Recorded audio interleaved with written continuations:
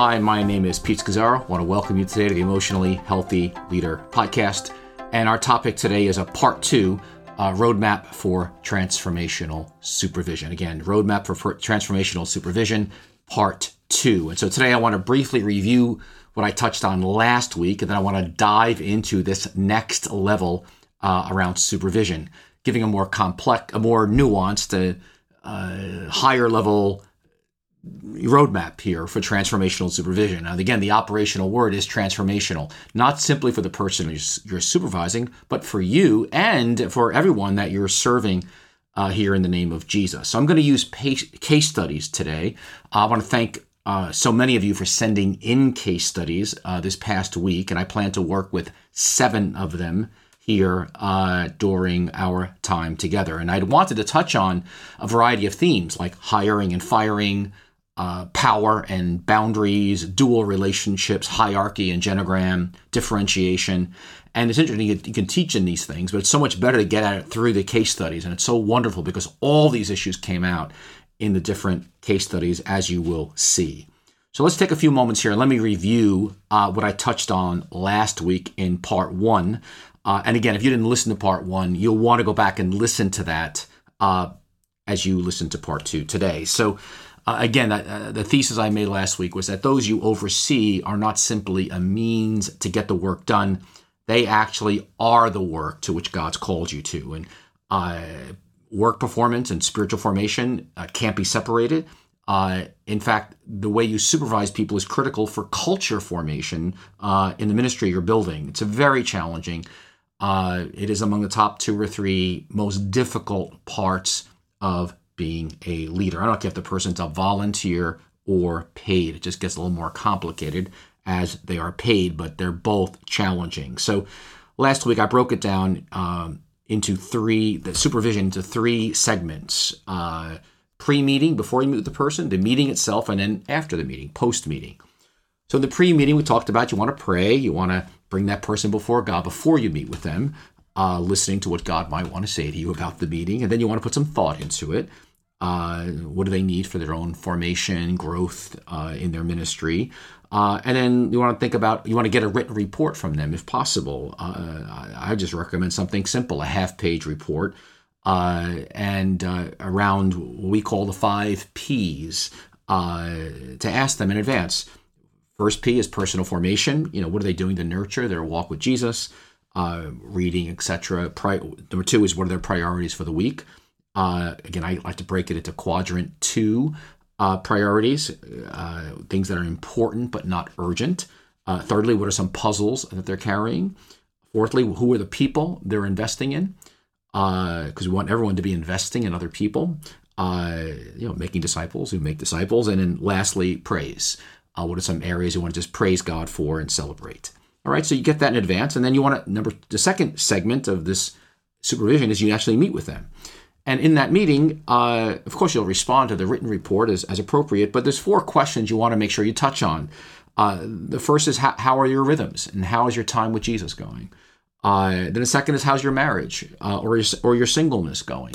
Because they lead out of that marriage or singleness. And thirdly, then what are your top 1 to 3 priorities or goals and the challenges that you're facing? And then finally, you want to ask them about what's their next step for their own development and growth, personally and in their area of ministry. So there's plenty to talk about there in a meeting, as again, you're listening to God for that.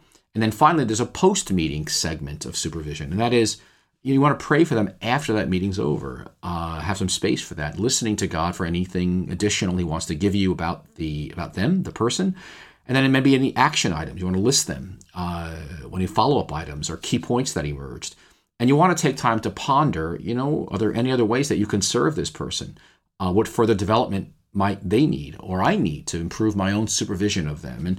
And again, so often my best thoughts and ideas come after the actual meeting itself. And all right, so that's a little outline from last week, but let's dive in now to part 2 of really building on this now in transformational supervision. So I'm going to use case studies now. And I may just remind you as I start here, I am limited I'm one voice, hopefully, of many that you're listening to as you discern what to do in your particular supervision case. I don't have all the details of these case studies. I know a couple of the people. I don't know others, and I've only got so much here on a paper that I'm responding to. So, all right, let's take it one at a time. I've got 7 here. The first is from a church 35 years old, and the lead pastor sent this in and gives me a bit of a history of the church because it is significant. But he's got a situation where a senior staff member who struggles with time management basically shows up 10 minutes late to every meeting. The lead pastor has confronted them on the issue, but the problem basically remains. They do actually a pretty good job in their job. They do very good in their job. And the senior pastor knows it's a problem, but does not quite know, where do I go from here? You sure don't let a person go for showing up 10 minutes late to a meeting. But they're struggling on, how do I confront this as a discipleship issue or whatever. And then he gave a bit of history of the church in terms of, a large, CEO-driven kind of church, but very conflict avoidant, and as a history. And so now this person is the lead pastor over the team, the pastoral team. And here they are. So, what do you do? So here's a few thoughts. The question I have is why? And I would ask the question why. And I'm going to throw out a lot of things here because there could be a lot going on here with this person who shows up 10 minutes late. So I think asking the question very honestly to them, why do you think you're late 10 minutes every week? And are you late in other areas of your life? I'd be curious, are they late for airplanes that they have to catch at the airport? Are they late for church on Sundays? Are they late for meetings they lead? Are they late for dinner with their spouse? I'd be curious what their spouse would say if they were in the room. What do they think their spouse would say? Because is it about power and control? Is it only here that they're late? And it'd be interesting if you started, let's say the meeting starts at 1:00, and you say to them, let's start the meeting at 1:10, which is when you show up. Now, I'd be curious, would they come then at 1:20? It would be very interesting to see. It'd be interesting to talk about it as a team. Let's assume there's 4 people in the room, because everyone has to wait the 10 minutes, or at least everyone's impacted by their being late. And then I guess another level of questions or for you to think about is what's going on here perhaps from their family of origin, because our history plays out at the next level and we project our history into our current behavior. Very often people are looking to create situations which will replay their family of origin stuff, and then they'll blame you for it. And because in some ways you're being drawn into a parent-child dynamic here. I mean, this person, they work for you, but it's a bit childish to repeatedly come late. It's almost like I'm making a statement here. You're not in control, or I've got power here. You're not going to dominate me. I don't know if you ever thought about this, but there are sometimes some people want to get fired. They may want you to fire them. And this may be a moment of growing up for them. In other words, it's rightly been said, I had a mentor many years ago who said to me, everyone fires themselves, or for the most part, they fire themselves because they're making a series of choices to get fired. So if I say to someone, do A, B, and C, and what they do is they do D, E, and F, or maybe they do one of the A, B, C's. And so I slowly erode your confidence, and over 6 months, you fire me, and then I say, look what you did to my life. And in other words, we organize situations and we recreate often our family of origin stuff that went on because we're comfortable with that. So I was constantly rejected growing up. I'm going to get you to reject me. I'm going to work at this situation to get rejected. But we want to again, if we're doing formation with people, we want to stop people from firing themselves. Some people. And anyway, we're getting into some deep waters here. But hierarchy, and I'm going to mention hierarchy in the other case studies, a couple of others as well. It's a very significant issue. How I relate to not simply people below me, whom I'm leading, but how do I relate to people next to me, and how do I relate to people above me in authority? Because the workplace is a place where it's getting recreated. Our family of origin authorities. how I related to my my father, for example, or my mother, my authority figures as a kid growing up, stuff that's unresolved there will very often get played out in the workplace. Again, maybe not right away, but eventually over time. What I'm saying is that the workplace pulls out deep stuff. Now, listen, you're the leader. We're back to differentiation here. In other words, do you start church on time? Do small groups start on time? Does worship rehearsal start on time? Does children's ministry start on time? How do you want to create a culture in terms of how do people get respected? Now, every culture is different. There are cultures where cultures where church starts late. And it's cultural expectation. Now, I've seen that in places like Latin America. And again, we don't want to impose culture, but the question is, you are the leader, and you get to choose the culture here. And the question is, who is leading the team?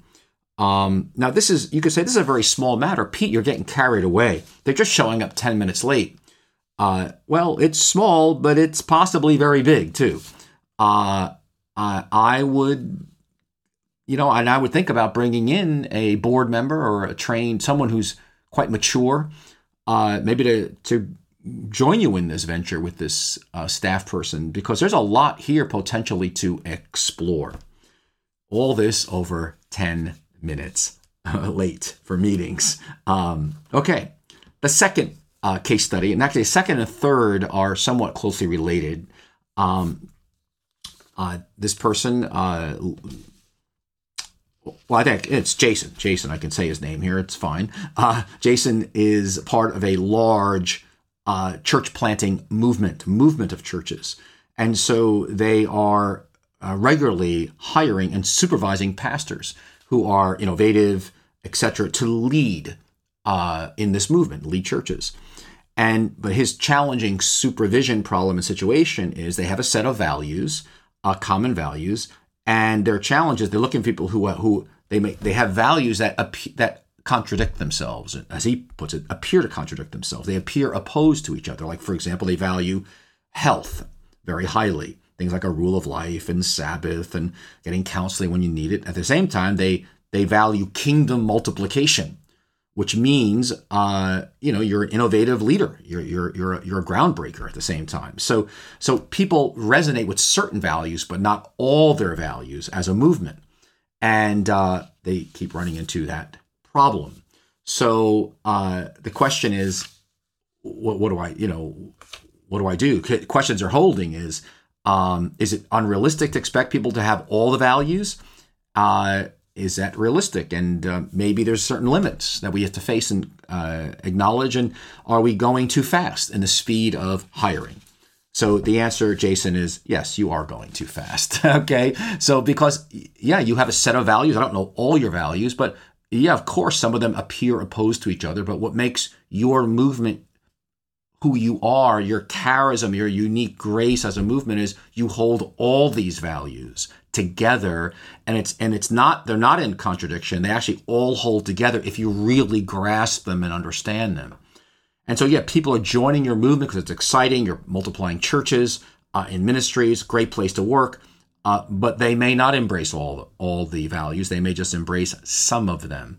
And so when they're only embracing some of them, that is an indication for you they are not ready to lead a church in that movement or be in leadership, because they don't yet quite get the values. And so, the limits are it takes time to get all your values. I'm talking about not just get them intellectually, but get them actually inside of their being, because you're expecting these people to actually be reproducing churches that hopefully reproduce churches. So the speed at which you are going, you're not going to go faster than Jesus, all right? So it's going to be slow. He was slow with the 12, but it will pick up speed over time. That's the great principle of the mustard seed. But you've got to courageously face the fact to form people into your unique values of your movement, which I know has a history, and these values can coexist. There are many paradoxes and tensions within Jesus' kingdom. Everything from crucifixion, we believe in the crucifixion and the resurrection. You can't separate these two things, the crucified, risen Jesus. we lead, but we're servant leaders. I mean, there's so much. We go forward by, in a sense, failing. There's so many things. We're exalted by humbling ourselves. I mean, the whole kingdom is about these tensions that we hold together. So I would just encourage you to hold on to your values strongly and probably lengthen your formational time before you fully release them, and being very honest about where areas they need to grow in, and acknowledging that some people may just want some gifts from your movement, but are not going to be able to represent your movement themselves. They're going to come in, learn, and they're going to move on. But you're talking about people that are actually going to become part of your movement, take leadership, and help build this thing long-term of multiplying churches that multiply. Those are unique people. So you want to be very prayerful, very thoughtful, and very careful in your process. But I would hold on to your values stronger than ever, and God will bring you the laborers you need along the way. Now, the next one, and you want to make sure that you're training them very intentionally to get there. And the training to get there is not just a class. It is much more than that. It is along the way, like Jesus and the 12. Now, the next case study, which it's anonymous, and we'll call it from Harry. I don't need to go into it. It's very quite long, but basically, let me just try to summarize it in broad strokes. And that this person was in a multi-site situation. They were on staff at one of the sites, and they weren't the leader, but they were the number 2 person. It was a site that had been planted. It grew very, very quickly, but this person kept I'll call it offending, was condescending, rude, and mean for those who were volunteering under his ministry. And so the campus pastor worked with them on it. They responded, but then they kind of fell back into the same behavior later again. And the person who, the number 2 person in this campus plant, felt they were being treated unfairly, etc. And, quite interesting how the person changed, but then after 3-4 months would kind of revert back to it. They had the campus pastor and this number 2 person had a meeting, went very badly. The number 2 person yelled at them. And again, back and forth until finally they let the person go, the number 2 person. And it's been a very messy situation. And so the question that this person's having is, where do we go wrong in this? And what are some lessons we can learn from this? And so I would say this, and again, there's a lot of details here in this case study. It sounds like you have done everything well in terms of the process of letting this person go, and your multi-level process, giving them opportunities, being clear, etc., bringing in multiple people along the way. And I can appreciate the pain that it's been for you, how difficult it's been for you. But I think where the lessons are, the real lesson learning here is how this person got into such a significant level of leadership when they were highly reactive and easily triggered, and again, very unaware. And I know you're a little bit about your church. It sounds like it's quite large, multiplying campuses, and the mistake is having let a person who may be gifted but immature into a significant level of leadership. Now, when you plant a new church or a new campus, and it's small, but and this one was growing quite quickly, that initial couple of hires or people on the senior leadership team, volunteer or paid, in a plant situation, a quickly growing situation, they have enormous amount of power. You only had 2 people on staff here, and it was growing quickly. So I think that was the mistake, was releasing a person to authority without the character. And if you remember, there's an illustration in the book, The Emotionally Healthy Leader, of a skyscraper. And this really came out of my 26 years of being lead pastor at New Life Fellowship. And that is this: when a person enters leadership, there is there's a weight that gets on their inner life that comes with being in the position of leadership. That, in other words, stuff in their inner life will not come out until the pressure of leadership is put on it. And there's 4 issues: facing their shadows coming out on a new level, their marriage or singleness is coming out on a new level, their relationship of loving union with Jesus is coming out on a new level, and then their rhythms of Sabbath and work. There's a lot of deep stuff is being touched, and it's going to inform the way they lead. If they were not in senior leadership or any kind of leadership, it wouldn't be as significant. They wouldn't be as evident. I just think of Jesus and the 12 and how slow he went with those 12. Clearly, the 12 disciples were very gifted people to have done what they did once the church launched, after Pentecost.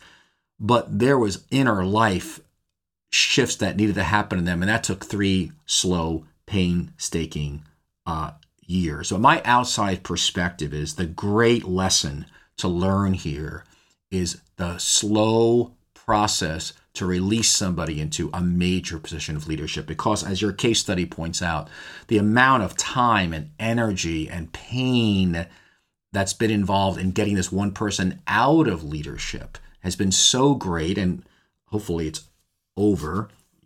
I know you don't know it's fully over, but hopefully it's over. Is a great lesson there that you do not want to forget is kind of that principle in 1 Timothy 3.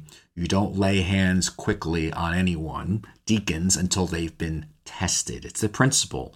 You want to be very careful of laying hands on people and giving them authority under your board and under the rest of your leadership as they represent you, as they are leading other people. So it's a great lesson. I learned it the hard way.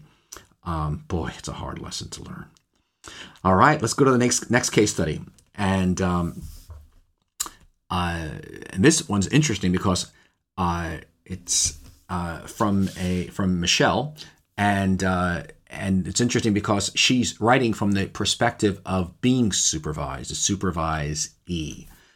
And so what's interesting, they're involved in a church network, a women's branch of this network, and her boss were very, very close friends before she started working for her boss.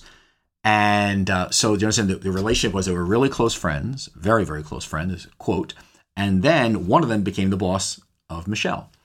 And so now the roles changed. And so what happened was her supervisor decided in last February to set boundaries in their relationship and basically said, we can't be friends anymore. And so Michelle's hurt.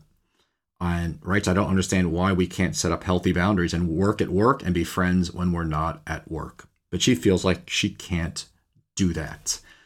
So, wow, it's a fantastic case study, Michelle. So let me throw out a few things. First of all, we're talking about dual relationships. Now, this is highly complex, and it requires a very high level of emotional maturity.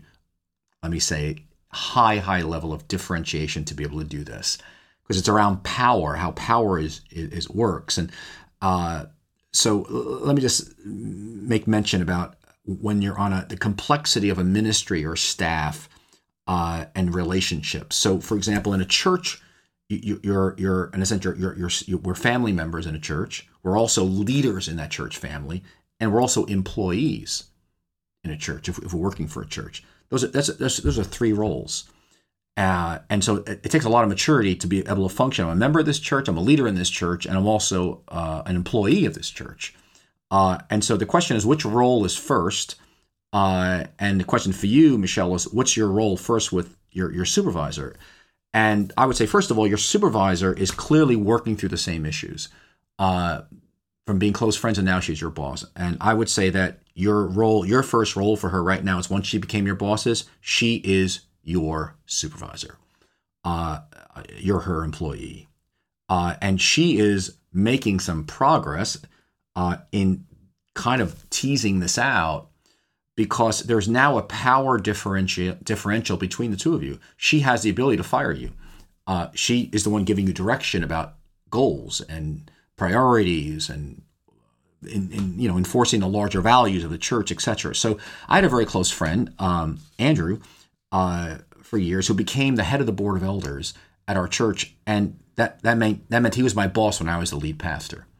And so we talked about it immediately and said, Andrew, you realize this? We talked about our friendship in a sense as we can be friendly, but we're not going out and hanging out anymore, going out for dinner. If we do, it's not the same way, because he now is in a position before God to fire me, to evaluate me. I don't evaluate his performance. He's evaluating my performance. He was the head of the board of elders. I was the lead pastor. His job was to lead the board in an evaluation of me and say hard things to me.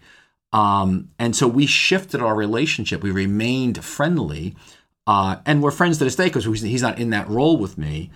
But his first role with me was board chairperson for the sake of the larger whole and the kingdom of God. So again, your need for that friendship, you feel like it's difficult for you right now because, she's not supporting you emotionally. And I would just say that's your work. I'm not saying it's not. I mean, you want to grieve it. It is a grief and a loss, but God's in that for you. And you're being paid to do a task. God's put her in authority over you, and you want to serve her.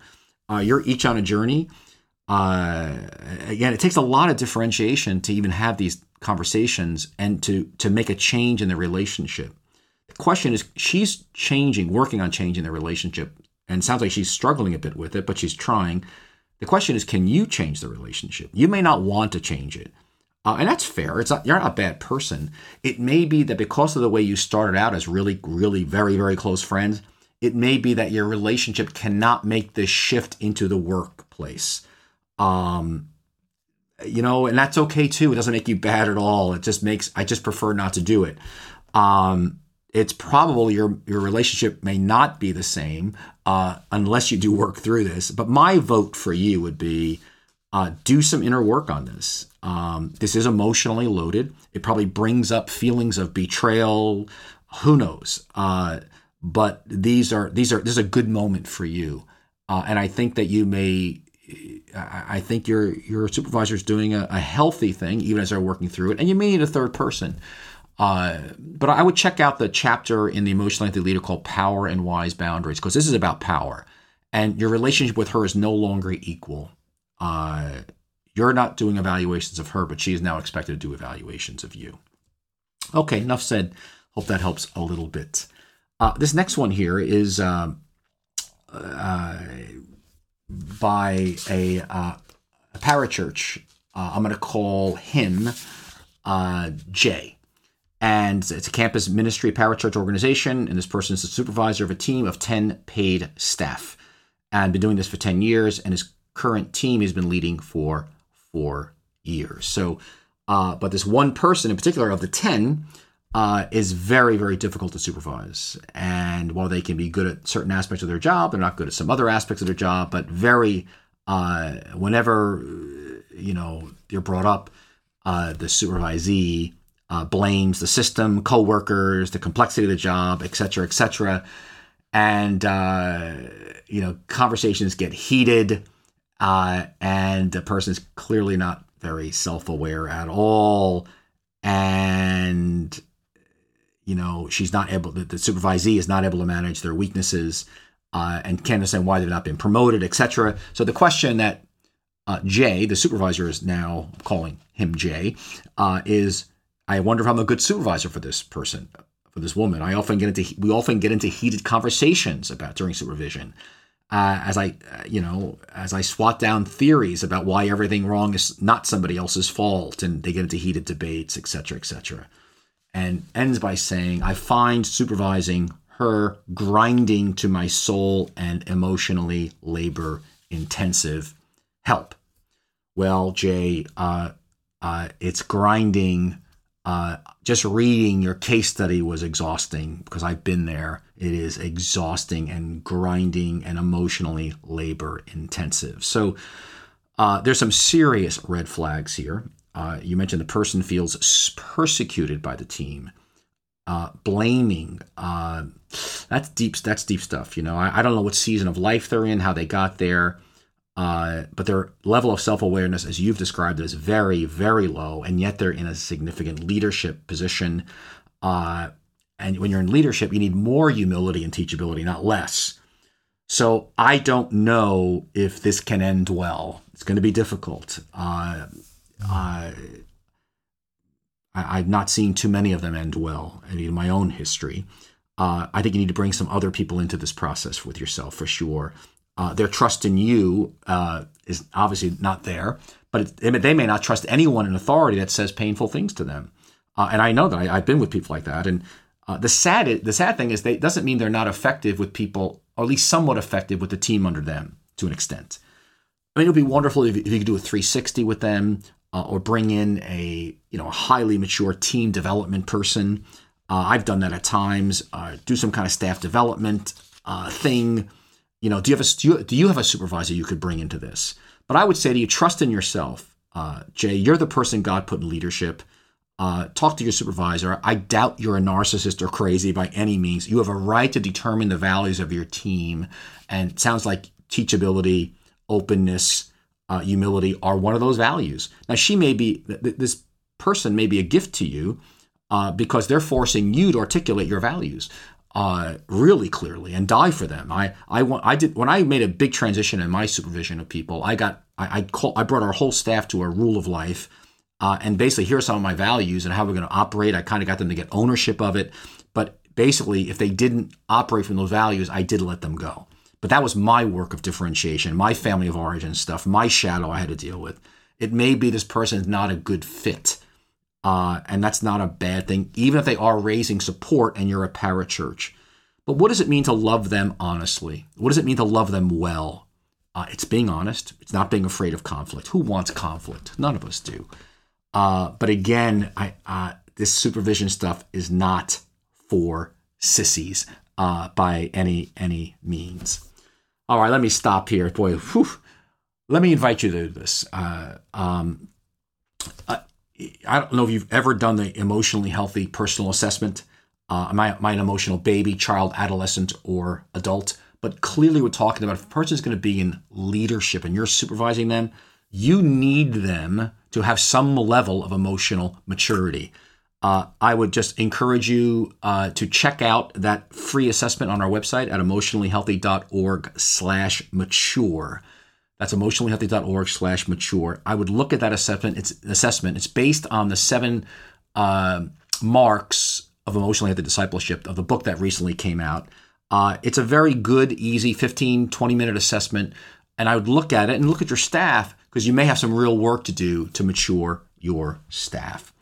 Well, I'm sorry I didn't get to the 7th case study here, which had to do with basically people who are not, again, same principle, some staff who are always working 7 days a week, other staff who are always concerned about their inner life, but they're not actually doing their jobs. And I would say the same principles are going to apply to you. Peter, it's just the person's name who sent me the case study, is you're the leader. I know you don't want a conflict. Who does?